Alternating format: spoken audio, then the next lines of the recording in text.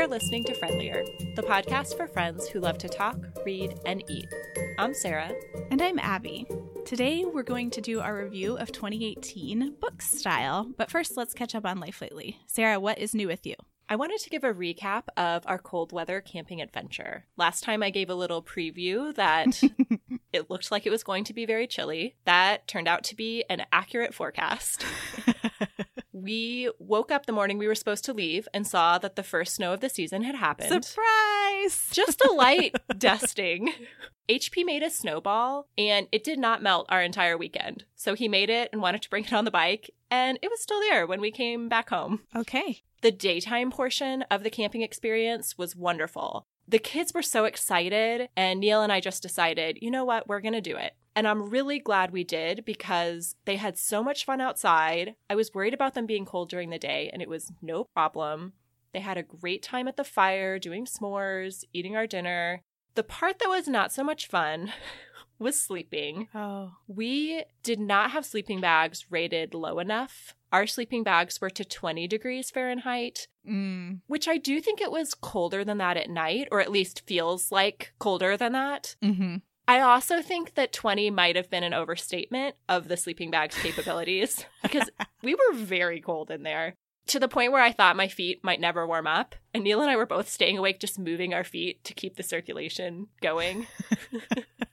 At one point, HP woke up and he was cold. So he got in the sleeping bag with Neil, and then I got his sleeping bag. So I had that one on the lower half of my body, and then my other one. And after that, I was great. Double sleeping bags, no problem. My feet warmed up, and I went to sleep fine. Neil was not so lucky. His feet stayed cold the whole time. Neither of us slept really at all. We were most worried about E, and she was fine. She didn't wake up at all night. She was just cozy over there, sleeping away. And then the next morning, we packed up our stuff. Neil and I thought, this was a great trip. We're ready to get home, take some warm showers, unpack. Feel our feet again. Yes, exactly.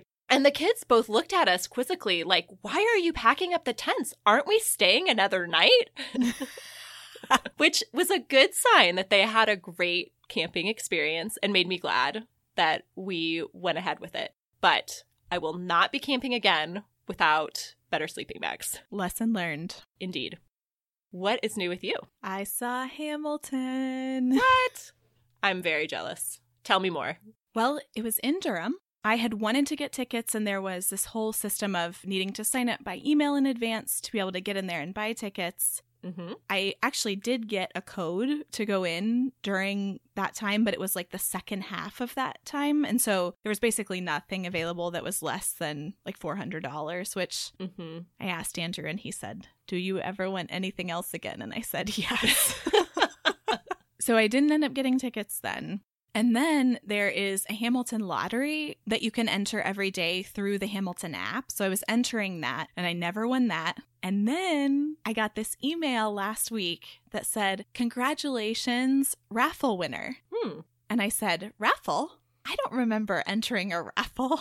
But it turns out sometime in that pre-Hamilton time, I had paid for a raffle ticket for the North Carolina Center on Actual Innocence, this nonprofit that was having a Hamilton raffle, and I won the tickets.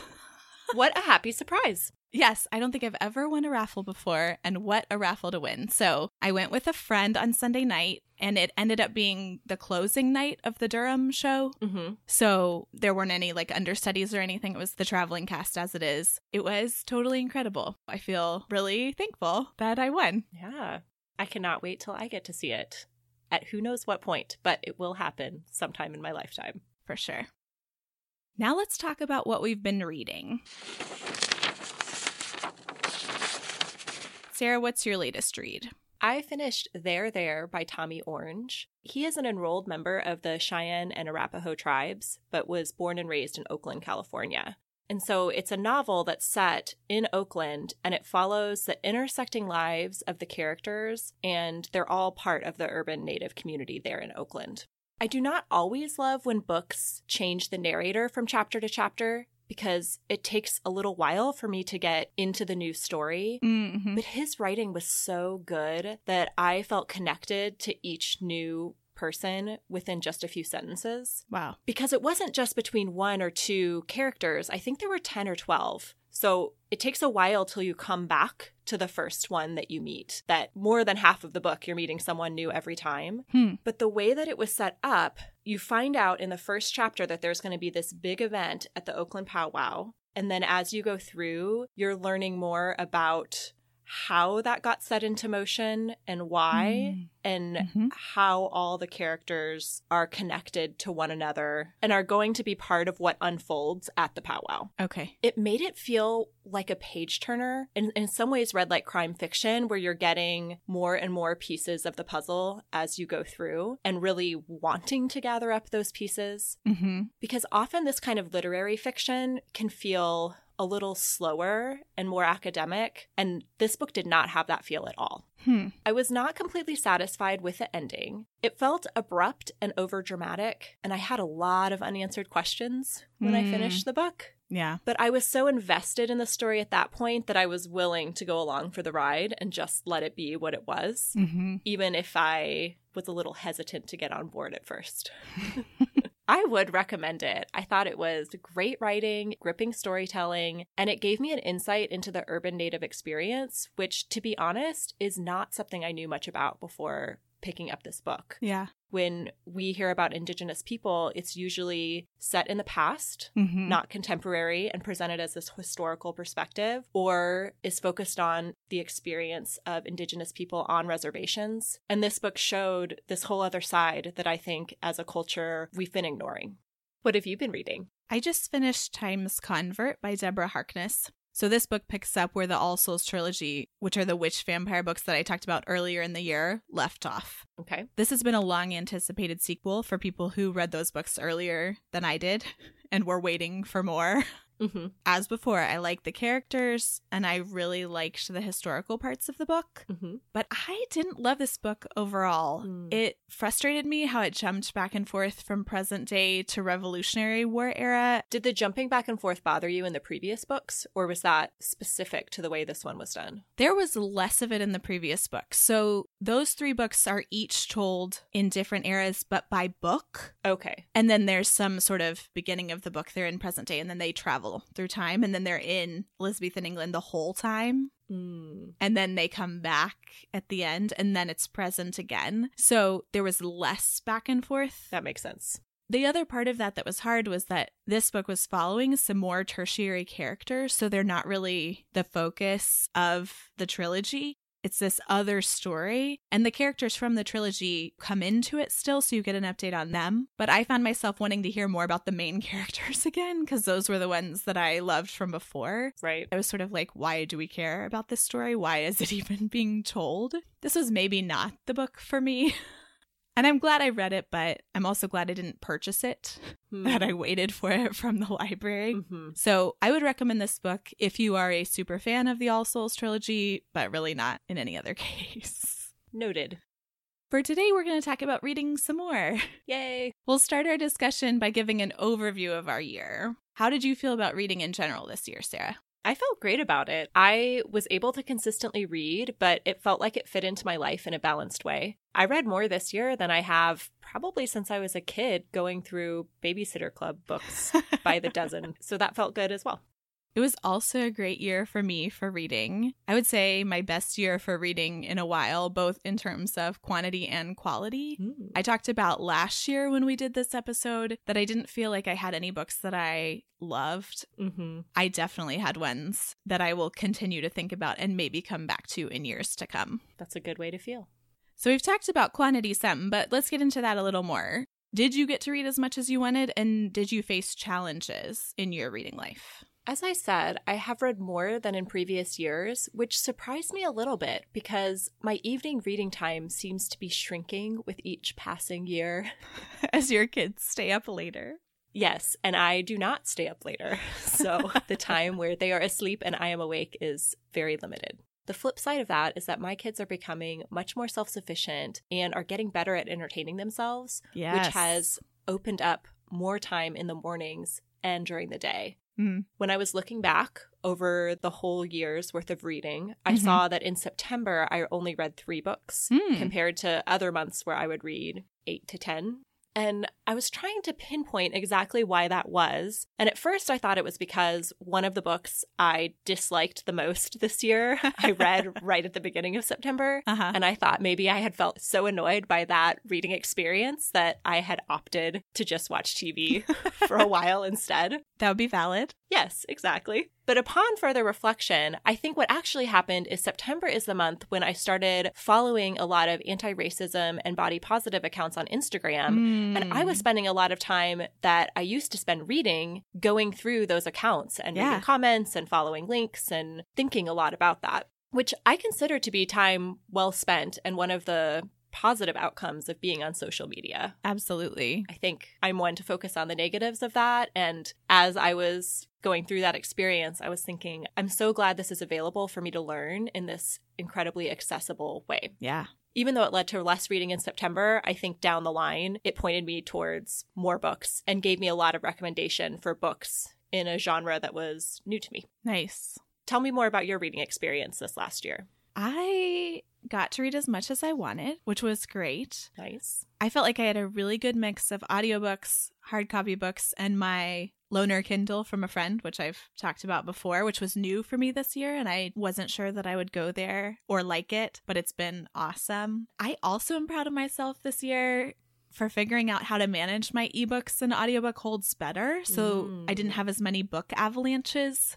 For those of you who use Overdrive, there is this great feature about suspending your hold that you can do for as short as a week or as long as 6 months. And you can adjust it at any time. So what happens is you stay on the list, but you just keep getting closer to the top. And then if you're still on hold, you can take your hold off and then you're first in line. So whenever it comes available, you can have it. And I did a lot of that this year. And you can do that with hard copy books too at the library. Most libraries have a suspend feature for your holds, regardless of whether they're an ebook or not. Yeah. So that helped me read more, to have more of a steady stream of 2 reads trickling in. Because my main reason for slumps is that I feel completely overwhelmed by the books to read. And so then I end up social mediaing or watching TV rather than reading if I'm faced with a huge stack that feels insurmountable.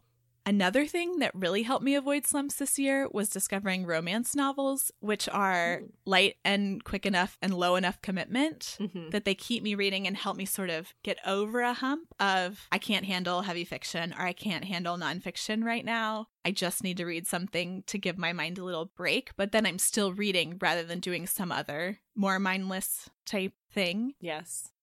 Okay, Sarah, were you surprised by anything in your reading life this year? There were a couple of series that I thought I would really love, but did not. The first one was the Cinder series, which I'm pretty sure I talked about on the podcast. Right. I felt like I should like it. I like young adult novels. I like fantasy fiction. I like when there's an element of royalty within that and kingdoms. Same. So all of that seemed right up my alley, but I did not love it. And with each successive one, I liked it less. And they got longer each book. So I'm not exactly sure why I finished the 4th novel that was 800 pages. And I was just waiting to get through it so I could read something else. Lesson learned, because a few months later, I started the Darker Shade of Magic trilogy by V.E. Schwab. I'd seen this one on Instagram. It also seemed right up my alley. Lots of people rave about it. I read the first one and it was fine, but I felt like I was reading it because I thought I should like it, not because I did. And then I got the second book. Neil was also reading the series. He went through the second and third book, and I started the second one and I was maybe 20 pages in and I just thought, I don't love this. I'm going to stop. That's great. See our previous episode on quitting things. Yes, I'm still learning. I'm still working on that, on building that muscle. I think part of it is that I worry that maybe I would like it if I kept going, right? Especially if it's one I've heard a lot about. And then I get to the point in the book where, well, now I'm so committed that it feels like reading time wasted, like I'm throwing away all the effort. The sunk cost fallacy. Exactly. But I do not plan on picking it back up. I have other books I'm more interested in reading. But both of those seemed like slam dunks to me and really weren't. So maybe that's a genre I think I like more than I actually do. Yeah. Or maybe those just didn't land for me. It's hard to say. The other genre I was drawn to, which isn't the norm for me, was romance. I think I figured out the perfect amount of it to have in my life this year, that I really enjoy reading them in the summer. And as you're saying, I like having some to read when I do just want something light. But I found that I can't read them very close together because they're so formulaic and I get bored and annoyed. So I read a couple this summer that were great, and then I got a lot more at the library, and there were a few that I picked up and I just got a chapter in and thought, I can't do this right now. But I know that in a few months, it would feel much better and just the right thing. I think I'm getting a little bit better about figuring out what I'm in the mood for and seeking that out, as opposed to letting my reading list be dictated by what I have or what I think I should read next. Yeah. Related to romance, though, I am so excited for the new podcast, Hot and Bothered. Yes. By Vanessa Zoltan and Ariana Nettleman, who are 2 of the 3 creators of Harry Potter and the Sacred Text. It's going to be awesome. It is. They have a trailer out now. It's about how romance is going to help save the world.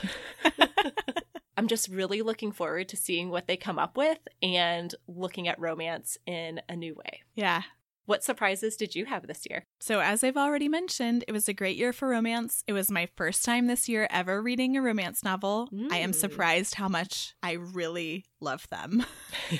I think I said this too, but I was so pleasantly surprised in the beginning of the year by how many books I read that I absolutely loved. And I think I went back and looked at Goodreads and I had something like 4 or 5-star books in a row that were all adult fiction. And that is just a great reading experience that I think set the tone for me for the rest of the year. And it's fallen off some since then. But 2018 will go down for me as a great reading year because of those really wonderful fiction books that I read. I was surprised that I did not like Time's Convert that I just talked about. And I was also surprised that I didn't love The Heart's Invisible Furies because that was a book that you really liked. Tell me more about why you didn't love it. So I read it. You had recommended it and saw so many people that I respect, fellow readers on Goodreads, give it 5 stars. I don't know if it was because I read it in my early pregnancy when I wasn't feeling super well and I was feeling really hormonal. But the beginning of it, which is quite violent and intense, and then sort of the neglectful parenting through sort of the middle section as he's growing up, I just didn't love it. And even though the book has a really beautiful ending and I think great themes and messages throughout, it just wasn't a home run for me. I was surprised and also a little disappointed by that. Now that I think about it and hear you say that, that's not surprising for me because it's exactly the kind of novel I love, which is this really honest but sad and dark look at the human experience and really doesn't turn away from the tragedy and the trauma of it in a way that I find strangely uplifting. But I have come to learn that you don't necessarily. Similar to A Little Life by Hana Yanagihara. Yeah. It works for me, but I can definitely see how it doesn't for a lot of people. Yeah. So we've talked a little about Goodreads already. We both do Goodreads challenges. Tell me a little bit about yours this year. Did you meet your challenge goal and do you plan to do one next year? I picked a goal of 84 books, which felt like a stretch goal to me. It comes out to 7 books a month, but I'm on track to read right around 100 this year. That's awesome. Thanks. I am planning to do another one, but I might pick the same number, even though I read a lot more than that this year.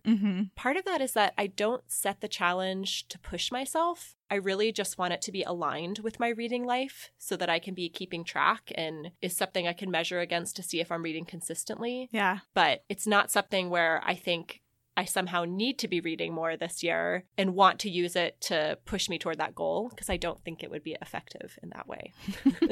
What about for you? I met my goal. I picked 52 books, so 1 a week. As of today, I've read 55. Yay! Thank you. With 56 and 57 in the works currently. So I will beat the goal for sure. And I feel like you, I'm not reading to my goal. Right. I'm not pushing myself with my goal. I just like having a record of it. Exactly. I like seeing myself making progress toward it. Yeah. But it would be so sad if I set it so high that I was seeing myself not making progress toward it. Yes, that's definitely true. So I like it to be very realistic. I'm with you. And that's one reason why I think I'll rein in the goal for next year, given the impending big change of adding another person to our family. Yes. So that I can feel satisfied when we record this episode next time. Good planning ahead. Okay, let's talk specifics. What were your top reads this year? Fiction first.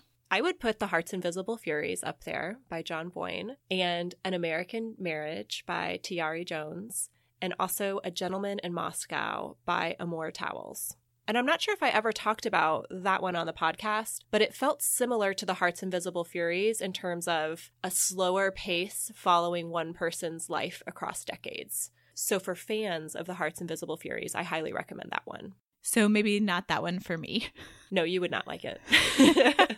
What were your favorite fiction reads? My top 2 fiction reads this year were Eleanor Oliphant is Completely Fine by Gail Honeyman, which I discussed on the pod. And that one's up there for me too. Truly loved it. May reread it at some point. My other top fiction pick this year is This Is How It Always Is by Lori Frankel, which I also discussed on the pod. May also reread at some point. I mean, those 2 books were my favorite this year, but they're some of my favorites over my adult reading life. Wow. And This Is How It Always Is, I liked, but I don't know that I'd come back to it. It didn't do it for me in the way it did for you. So interesting. Yep. Okay, so how about nonfiction for you? My 2 top were Happy City by Charles Montgomery and Evicted by Matthew Desmond. What about for you? My top nonfiction pick was Like a Mother by Angela Garbus. How about books that were some of your most enjoyable reads this year?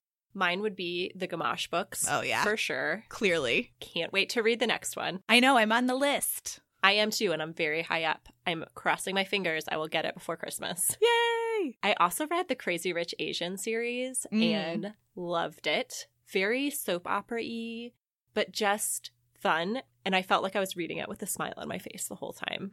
For YA most enjoyable, I would put From Twinkle with Love, which has both the things I love about YA and romance. It was just such a sweet book and made me feel good about the world. What were your most enjoyable reads? Mine were both romance novels. The first was Kiss Quotient by Helen Huang, which we talked about on the pod. Yep. So good. And the second was Hamilton's Battalion. This set of 3 romance novellas that I also discussed, but that was also very enjoyable. Our final category is memoir. What were your favorite memoirs this year, Sarah? I read a lot of memoirs, and I liked a lot of them. So I might include a more comprehensive list in the show notes. Nice. But my top 3 were Educated by Tara Westover, I'm Still Here by Austin Channing Brown, and When They Call You a Terrorist by Patrice Kahn Cullors.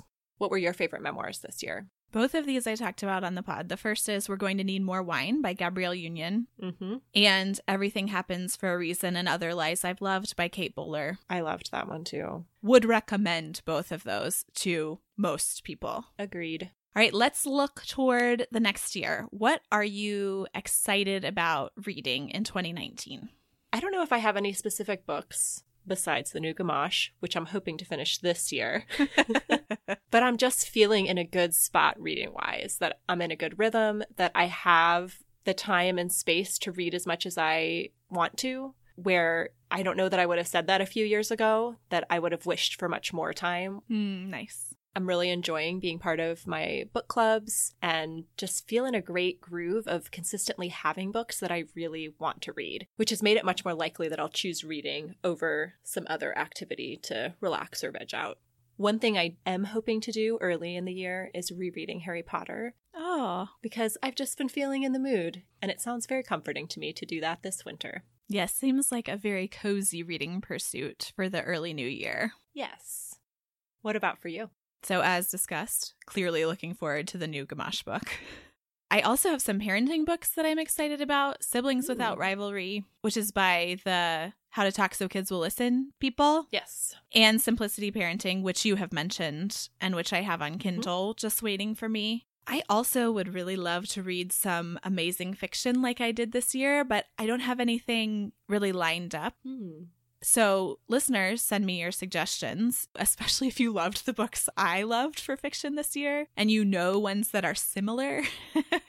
Send those my way. Are you on hold for the new Barbara Kingsolver book? Yes, I'm on hold for that one. That's a good one too. And that's one that's coming up for my in-person book club, which also I should give a shout out to my book clubs like you did. It is so nice to read in the communities that I'm reading in these days, which honestly, listeners, includes all of you as well. Agreed. The main challenge, as discussed, is that I am not sure how reading will look after I have a 3-year-old and a newborn.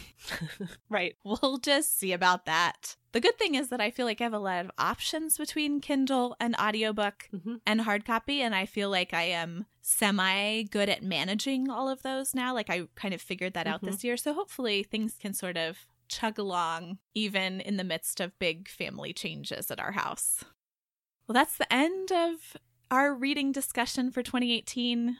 Listeners, we would love to hear from you about your top books, especially if you have suggestions for us and how reading looks in your life and how you're fitting it all in. Let's finish up by talking about what we've been eating. I have been eating shepherd's pie with leftover Thanksgiving mashed potatoes. I think I've only ever had shepherd's pie once in my life when someone made it for me after one of my kids was born. This would be a good postpartum meal. Yeah. I need to remember that. Is it something you grew up eating? I would say we ate it fairly often growing up, but I have never made it before as an adult. Okay. I was actually reminded of it by a friend and listener who I was texting with, talking about how we were using up our Thanksgiving leftovers. Nice. She suggested her family's tradition, which was to make the meat with green olives and lots of cumin. I didn't do the green olives because I'm not a huge fan and I didn't have them, but added the cumin to this recipe that I found online, and it came out totally amazing. Highly recommend. We'll link to the recipe in the show notes. It was a hit with everyone in my family, from the toddler to my spouse. Sounds like a winner and like a great winter meal. Yes. I'm always looking for more of those. Very hearty and delish. Sarah, what have you been eating? I have a sad story to tell, which is that E wanted to make cookies, and I said, sure, great, let's make cookies together. We made all of the dough. I did 2 example cookie dough balls on the sheet, and then she was up on a chair, and she was going to make the rest of them in a similar size. She saw a little bit of dough on the edge of the bowl and said, can I scrape that in? And I said, yes. And I turn around and she takes the big wooden spoon and scrapes it in and also knocks the bowl off the counter. No! It's a glass bowl. It breaks. So it turns upside down and shatters. Glass and all of the cookie dough. We just have to throw it all in the trash. That is a tragic story, Sarah. It is. Many tears ensued. Luckily, we still had the 2 that I had made. So we each got to eat one of those. Okay. And then I thought, it's fine. That was a waste of a lot of ingredients and sad, but we'll just make more. Well, then we only have 3/4 of a cup of flour. So we can't make more because we don't have enough stuff for it. That's only half the flour you need. Exactly. So that was incredibly disappointing. We pulled ourselves together and moved on. But then that evening, I was still really wanting a baked good. I kept thinking about how I wish I had those cookies that we were supposed to have baked. So I start Googling recipes, and I decided that I wanted to do brownies because those usually require less flour, especially when you're trying to make them really fudgy. So I found a brownie recipe that I'll link to in the show notes that I followed. And it was good, but I'm still in search of that perfect brownie recipe, the way that we found this perfect cookie recipe. Same. I am in search of that as well. Listeners, we need your help on this. My family will consider this blasphemous because they love our family's homemade brownie recipe. But for me, that one is a little bit too cakey, and I'm looking for the perfect fudgy brownie. And I love the Winning Hearts and Minds chocolate cake, which only has a tablespoon of flour and is just really fudgy and delicious. But I want something a little more brownie-like than that. So somewhere between this recipe I made and that chocolate cake recipe would be ideal. I need some gooiness, but I still need it to be more brownie. With like the kind of slightly crunchy top, but fudgy in the middle. Exactly. And the edges that have that crunch. I love the edge pieces of brownies. Yes, the corners are my favorite. So I need to do more experimentation, and I need advice if anybody has a recipe that I should test in my own kitchen. That's all for this episode of Friendlier. It's been great talking with you, Abby, and with all of you listeners. If you'd like to join the conversation or offer suggestions for future topics, you can find us online at friendlierpodcast.com, on Instagram at friendlierpodcast, or you can email us, friendlierpodcast@gmail.com. Until next time, may your books be engaging, your food delicious, and your conversations friendly.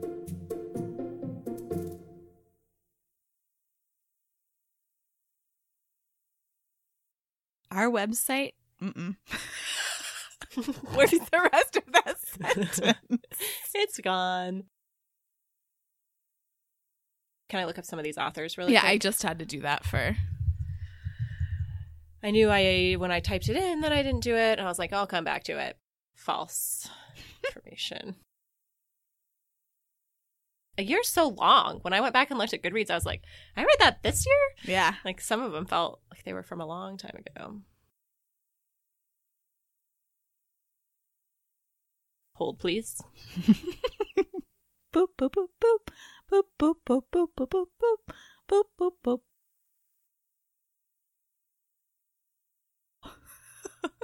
Do you want to say that line without laughing, or do you want to leave It's it in fine. laughing? Just leave it in.